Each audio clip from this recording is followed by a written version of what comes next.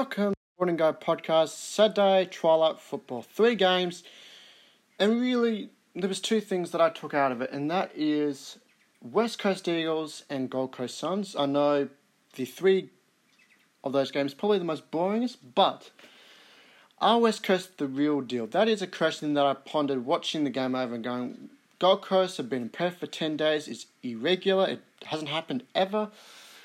I know Stewie Jew will not use that excuse, but they just seemed to be a little lackluster. They played well for, a quarter and a bit, but just looked like they just couldn't do it again. And I think that is not a true reflection of Gold Coast, nor a true reflection of West Coast. West Coast, though, have a big upcoming few weeks of football. They play the Giants, they play the Derby coming up, and with the new improved Dockers lineup.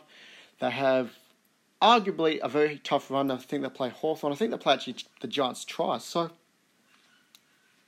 we're going to see what they're made of. And of course they play Port Adelaide as well. So it'll be very interesting where they actually fit in the AFL pecking order in weeks to come. But a good display, but still I'm holding on to West Coast. I'm not buying it just yet. Carlton and North Melbourne. For the entire pre-season, I predicted North Melbourne would be bottom 4. I just thought talent-wise, they didn't have enough A-graders. They're rebuilding, so everyone expected a lackluster year. But we do forget they've got arguably one of the best young key forwards in the game with Ben Brown. They have Robbie Talent.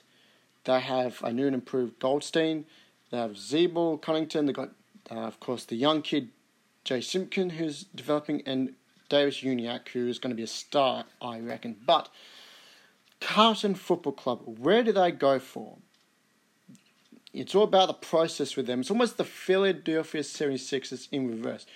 Go to the draft, get young talent, and get the scraps off the Giants as well. That's the Carlton mode. And they have no forward line.